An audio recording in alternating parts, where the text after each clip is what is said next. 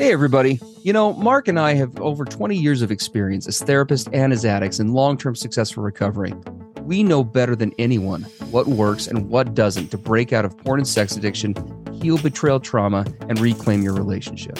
And we've poured all of our personal and professional recovery and healing experience into a first-of-its-kind program for addicts, spouses, and couples. We call it Dare to Connect. At least 4 times every week, we engage with you in real time, in the trenches, giving you the knowledge and the tools to take back your life and relationship. Whatever else you've done on your journey for healing and recovery, you've never done anything like this.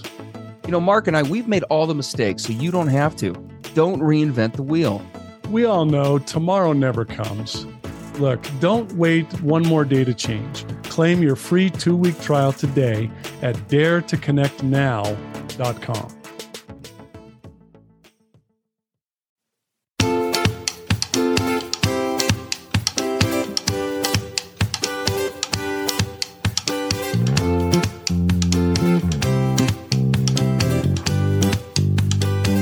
Hey, everybody. I'm Steve Moore. And I'm Mark Castleman. We know the pain and heartbreak of porn and sex addiction. And we know the triumph of breaking completely free. Every day, we help our clients find hope and healing. Join us in the fight to take back your life, your marriage, and be stronger than ever. This is the PBSC Squared podcast.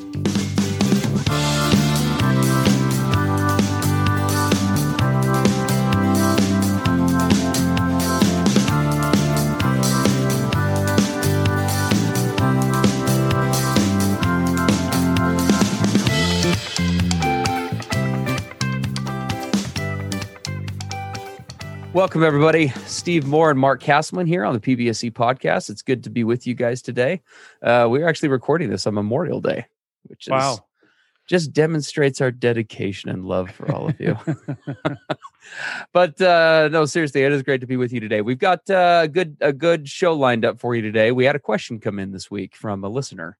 And we typically, when we have questions, we do like to address those. That's what we're here to do when they do come in. And this is a good one, but it is one that we're going to break down into a couple different sections so that we can actually address this kind of in an intelligent way, because there are quite a few questions that are being answered.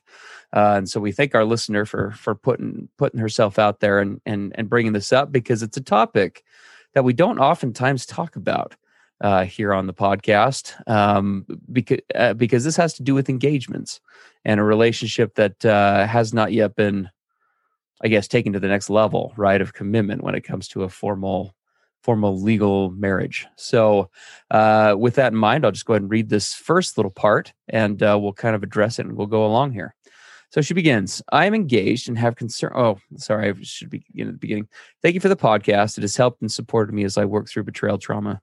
I am engaged and have concerns about entering a marriage soon with someone I do not trust. I stated that porn was a deal breaker before we got together.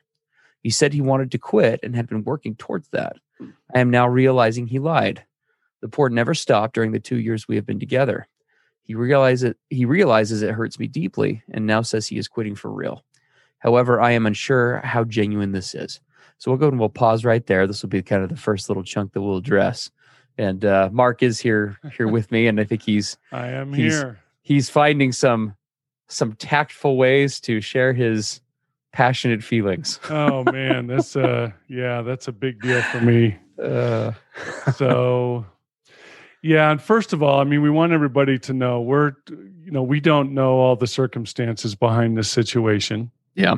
And so we're not trying to, put some blanket thing about this that's the be all end all. However, there are some pretty strong things that just jump out at you immediately. And we want to talk to this from our experience and our recovery in our marriages, as well as people we've worked with for decades. Yeah. So the first thing just jumps out at me is where she says, I'm engaged. I have concerns about entering into a marriage with someone I do not trust. And that just shouted at me. I'm like, wow. Okay. First of all, the time to put on the rose-colored glasses is not before you're married. You want to have full 360-degree, microscopic vision before you jump into marriage. Absolutely. So that you try to see everything that's going on as authentically and genuinely as you can. And if you already have somebody that you do not trust after 2 years of engagement, that is a huge warning flag, right? Yeah. Not just a warning flag, a giant alarm. Yeah. It's going off. No, absolutely. I mean, you and I were talking about this before the podcast begins. I mean, in most relationships, and again, we take into account we know very little about the situation, so this is just a quick take and perspective, but based on experience. I've worked with a lot of engaged couples over the years, and having been engaged myself, I can definitely say a little bit about this. Typically, people show their best selves, right, during an engagement. When we're dating, when we're looking at getting engaged, when we're looking to. And that tends to be a period of time in the relationship where the romance, for example, in the relationship is the highest. Yep. Right there, where there's the most there are the most bids for connection being put out. We tend to put out our best self, and we're getting ready for hours in front of the mirror before every time we get together. And there's a whole element to that really speaks to a lot of our best selves coming out during that time frame. And I think that it is a concern that even during that time frame, there are so many red flags, because if these are the things that you just know right now, not being in a fully committed relationship with this person, I don't know if you guys are living together or not, but there is a whole different dynamic to take into account there as well. It's one thing to if there are things that bother or trouble you about a relationship with somebody that you see a few hours a day, you're now going to be together 24 hours a day too. So take the positives and the negatives and multiply them by 12. And that is, Right. kind of what you're going to have, because all those all the really good things will be amplified, but so will all of the idiosyncrasies, the trust issues, the whatever, right? Those will be more constant and deep. Yeah. So. And she says, he said he wanted to quit and had been working towards that. Now I realized he lied. There's that trust thing again. And she said the porn never stopped during the 2 years we've been together. So he said he wanted to quit and has been working towards it, but then it never stopped. Yeah. There needs to be a really big reality check as you start to look at what it takes for somebody to let go of, and we don't know this guy, but I'm making a few general assumptions. This has probably been going on for him for some time. I don't know how old he is, but if he's typical, since his teen years. So how do you take a behavior like that is so entrenched, where you've got a brain wired to it? And later on, she says he's got friends that, don't think it's a big deal. So your peers are into it. You've been into it. It's been a long time. What does it realistically take to break out of that behavior? It isn't just saying, I want to quit and I'm working towards that. You're working towards that? I mean, wow. Yeah. This is like an all hands on deck, all in, right? Pedal to the metal. I'm willing to do whatever it takes to get this out of my life for you. Yes. Because I'm now going to enter into a commitment to you. And that means putting on the sacrificial altar certain things that I've engaged with in the past that I'm taking off the table as part of committing myself to you. This is a big deal. Right? Yeah, this is not something to just say, I'm working towards it, or I'm trying to break out. Yeah. Well, like my wife says, okay, talk is cheap. Show me. Mm-hmm. Right. Absolutely. The big show me. So what's he been doing? 12-step groups, therapy. What's been happening with his so-called recovery? Well, and you bring up a great point, Mark, because you and I have been doing this a long time, and I don't know of a single example. And I tried doing this. I know you did too. I don't have a single example where a guy's been able to quit this stuff in a vacuum. No. If he's not involving outside supports, you cannot quit an attachment disorder without establishing healthy attachments. It just isn't possible. Right. And we've all tried to do this thing in secrecy, or just not to bring anyone into it or do one-on-one, but breaking out of that long-term. Could it never happen? I rarely say never on a podcast or with a client. Is it extremely impossible in many respects? Yes. Yes, it is. It's not quite at the level of seeing a unicorn, but it's pretty rare. Yeah, it's right up there. Yep. I'm doing this all on my own, and I just quit. It's done. It's no longer in my life. Yes. Now, we'll go ahead and we'll continue on here. So I know that for the listener who put this out there, I hope I hope that this is coming off in a loving way, because I know this is pretty hard to hear, but we'll keep going with the next section of this letter, and we'll talk about that as well. Firstly, he is still secretive about aspects of his life outside of porn.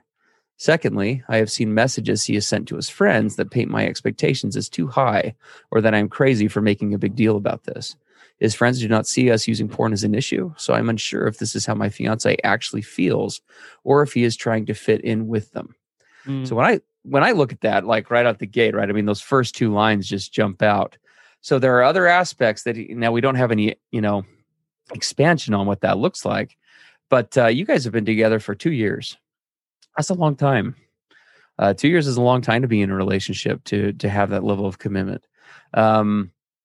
You guys really ought to be heading on that intimacy trajectory that Mark and I oftentimes talk about, and be hitting a point, I think, by this point where you guys are able to really be sharing most things with each other. I would expect that from any engaged couple in a healthy place, but particularly one that's been together for so long. And so if there are and we don't know what those other aspects are, but that is a huge concern. Absolutely. Because, and that is very true. I mean, when we're deceptive in one area, the likelihood that we are deceptive in another is pretty high. Yeah. Then this other part, right? This is kind of a whole other thing. I've seen messages he sent to his friends that paint my expectations as too high. And I know that she brings up a concern about, whether this is him just trying to fit in, or if this is how he actually feels.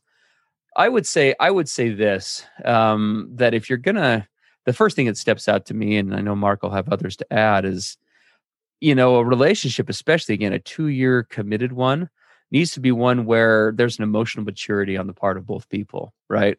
Where you're able to stand up and advocate for your partner. And whether, and yeah, like you said, I don't know if that's just him talking about that, trying to fit in, or if he's just wanting to keep the peace or whatever. But to me, I think either example is definitely a red flag about some emotional immaturity going on. He ought to be able to stand up to his friends and say, look, you guys live however you want, right? And I know this hasn't been okay, but this is not okay for us. And so, yeah, quit bringing it up. Like, we shouldn't even be talking about this. That's just my take. Yeah, it's a big red flag, what totally. You said. What we want to really be moving toward is, we talk about all the time, authenticity, transparency, realness, rawness. What you see is what you get, right? As I say, into me you see, into you I see. We're intimate. And if there's things being hidden at this point, before the major commitment of marriage has been made, you have to ask yourself, what's it going to be like after? Just because we sign a piece of paper doesn't mean that things suddenly, radically change. Totally. So this authenticity aspect concerns me. Does he know how to be transparent? And the other part is, standing up for your future spouse is absolutely critical. How many couples have you and I worked with where the woman says, he doesn't have my back? He doesn't stand up for me. Either with his family or his friends, or he abandons me. I have heard that so many times. Yes. And absolutely. Man, when you're engaged, it's like, okay, you are number one in my life. You are number one. There's nothing above you. And I am fully committed. I will defend you and stand up for you in every way I possibly can. And if that's not happening, if there's already this abandonment, this duplicity, this sort of waffling when it comes to this issue because of the circumstance, even if he's just trying to fit in with them, that's still very problematic. Yeah, absolutely. And you're right. It's a maturity issue. It is. Yeah. There's a lack of a capacity to be able to, or a willingness to do that. And, that could speak to a lot of different issues, which we don't have time to get into today. But yeah, there are a lot of concerns here, definitely. And my next thought kind of goes along with the next part of the letter. Sorry for the length of the message, but I provide these details to ask both of you if you would suggest the same path of recovery and reconciliation for a couple who is not yet married as for a couple that is married. Or would you say that encountering issues like this before marriage is a sign not to take that extra step of commitment to each other? I think that Mark and I could probably both agree, and I think most in our position would agree that most definitely the answer, a sign not to take that extra commitment to each other, I would put at the end of that yet, and then I would put a period there instead of a question mark, right? Yes. I definitely would say not to take that next step of commitment yet for sure. It's a matter of timing. There's a ton of work that needs to take place. Yes. And again, we don't know all the details of this, but as I look at this, this guy's got a long road of recovery depends on how much of the hard work he's willing to do, how genuine is he in really wanting to break out of this. And if he is, you and I, Steve, we talk to guys and say, you're looking at a minimum. I tell guys a minimum of 12 months really to get yourself really solid, sober, and on a great track moving forward. Yes. Now, it's longer than that to be, permanently sober, to like really, you've often said 3 to 5 years. Sure. But, 12 good solid months of hard work and you're on a really good path in many cases. Yeah. So to me, that's like a minimum here. Totally. Well, and in a relationship where two people are supposed to be equal, this secrecy part, I think, continues to concern me the most because I've seen that most prevalently. I mean, almost more than the porn. Obviously, I don't want to minimize the porn, right? And the betrayal there. But just speaking to this awesome listener directly, anyone in a relationship, including yourself, deserves to be in one in which you don't have to worry all day about what your partner is doing. We work with spouse after spouse where that is the case, where they have to worry about that all the time. And does that mean that this relationship can't work? Of course not. Mark and I are very devout Christians. We're very open about that on this podcast, and coming from a reference point of that means that we believe in concepts like forgiveness and change and accountability, right? All of those things are possible. We'd like to think we're kind of walking, talking examples to that anybody can change. But yeah, as far as jumping into a relationship, you talk about this path of recovery and reconciliation. I would say, definitely it would be that path ought to be just as stringent, if not more so, simply because you have the option to do it that way. There ought to be, as a married couple, there are just dynamics at play that just amplify either the good or the bad in the relationship more so than wherever you're at right now. And you're going to want to have a demonstrable amount of time. Like Mark said, I would agree with that. A minimum of a year. And not just him saying stuff. If you listen to all our other podcasts, right? Is he checking all the boxes on stuff that's verifiable? Is he proactively seeking your help and healing? Is he willing to jump in there and do those things on his own? Or is he kind of being drug around by yourself, to do them? Because any spouse that we have worked with will tell you the same thing I'm going to tell you. That approach is completely exhausting and is not sustainable for most spouses in long term. That constant pull of having to kind of drag your partner along in this process is one of the things that ends relationships most commonly when we're working on these things. Yeah, exactly. So there's a lot to consider. And if you talk about so where would we go from here, right? When you're in this situation. And for me, it would you first have some really raw, real conversation. You come together and get really blunt instead of sticking it in the corners and pretending it's not there, or, avoiding and skirting the issue. You got to get super real, and then you start practicing. Let's start practicing true authenticity. Let's start practicing true connection. Like, what are these things? These messages I saw you send your friends. Tell me about that. This is very disturbing to me, right? And just starting to test the honesty. Is there transparency? Can you see it? And then, of course, is he starting to make real inroads into recovery? Has he joined a 12-step group? Does he have a sponsor? Has he sought out therapy? So all of you start engaging, not talking about it only, but engaging in all the aspects: recovery, transparency, connection, authenticity, and you start practicing those things, and then you see how it goes over time. Yeah. And that attitude is verifiable in so many ways. And Mark and I can speak to both, having been on the good side of that and the bad side of that, right? If you bring up, for example, things like this podcast, or the program that we offer for couples, which we would highly encourage you to take a look at, Dare to Connect, that we started about a month ago. We talk about issues like this on here all the time, and we have groups, specifically support sessions, specifically for addict spouses and couples. When you bring up things like that, hey, do you want to listen to this? Hey, would you be willing to do this with me? Does he resist, or is he open to it?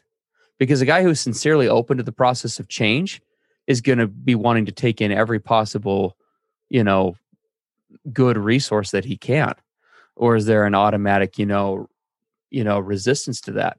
That is probably one of the best ways, I think, to begin to gauge where his willingness it really is. Because like Mark said, talk is cheap. It's one thing to say, oh yeah, I'm serious about this, I want to get better. It's another one to call up a therapist, or subscribe into the D2C program, or to commit to listening to a podcast, or all of the above, right? Those are actual verifiable things that require a person to invest emotionally, financially, spiritually, right, in the process. And those are all things that you're going to need in a good marriage. And if he's not willing to do those things in regard to his own help and healing, Mark and I say this on the podcast all the time, the degree to which you love yourself is the degree to which you have the capacity to love other people. And if he's not willing to advocate there and be there for himself on that level, his capacity to do that for you, no matter how well-intentioned, is just going to be diminished, and there's no way around it. There's just not. Yeah. Yep. So we would encourage, the person that sent us this inquiry, it's, at this point, pull out all the stops on transparency and authenticity. And this needs to now all be brought onto the table to be discussed openly and bluntly. This is one of those things we would call, hopefully, collaborative conflict, because this is conflict. Yeah. This is the time to bring it all out and say, here it is. We're gonna hash this out, not after we're married. It's now. Absolutely. And there's this last little piece we probably ought to address really quickly. Is there hope for recovery if his friends and closest influences do not seem pouring use as an issue? I would say that the people that we are closest to are the people that we can be honest with and transparent with, and who can support us in our goals. And if his goals truly are to be done with this and to be with you, then I would say, just putting it bluntly, that those friendships are therefore incompatible with you guys moving forward. I don't see how those can coexist if they really are deep relationships. So yeah, that would just be the last kind of piece to throw out there. As always, guys, thank you for tuning in. We appreciate you. We love you. And we know that this is a pretty limited view, taking into account very few of the factors involved, but hopefully for our listeners, this kind of gives an idea of what you're getting into and the things to be looking out for. Because there is we all want to be moving to the trust and intimacy side of recovery, but there is this accountability and the hard work that has to be done on the front end if you're going to really build that foundation that you're looking for. So we appreciate you. Have a great week, and we will talk to you next week. Yep. See you then. Bye-bye. Everything expressed on the PBSE podcast are the opinions of the hosts and the participants, and is for informational and educational purposes only. This podcast should not be considered mental health therapy or as a substitute thereof. It is strongly recommended that you seek out the clinical guidance of an individual qualified mental health professional. If you're experiencing thoughts of suicide, self-harm, or a desire to harm others, please dial 911 or go to your nearest emergency room.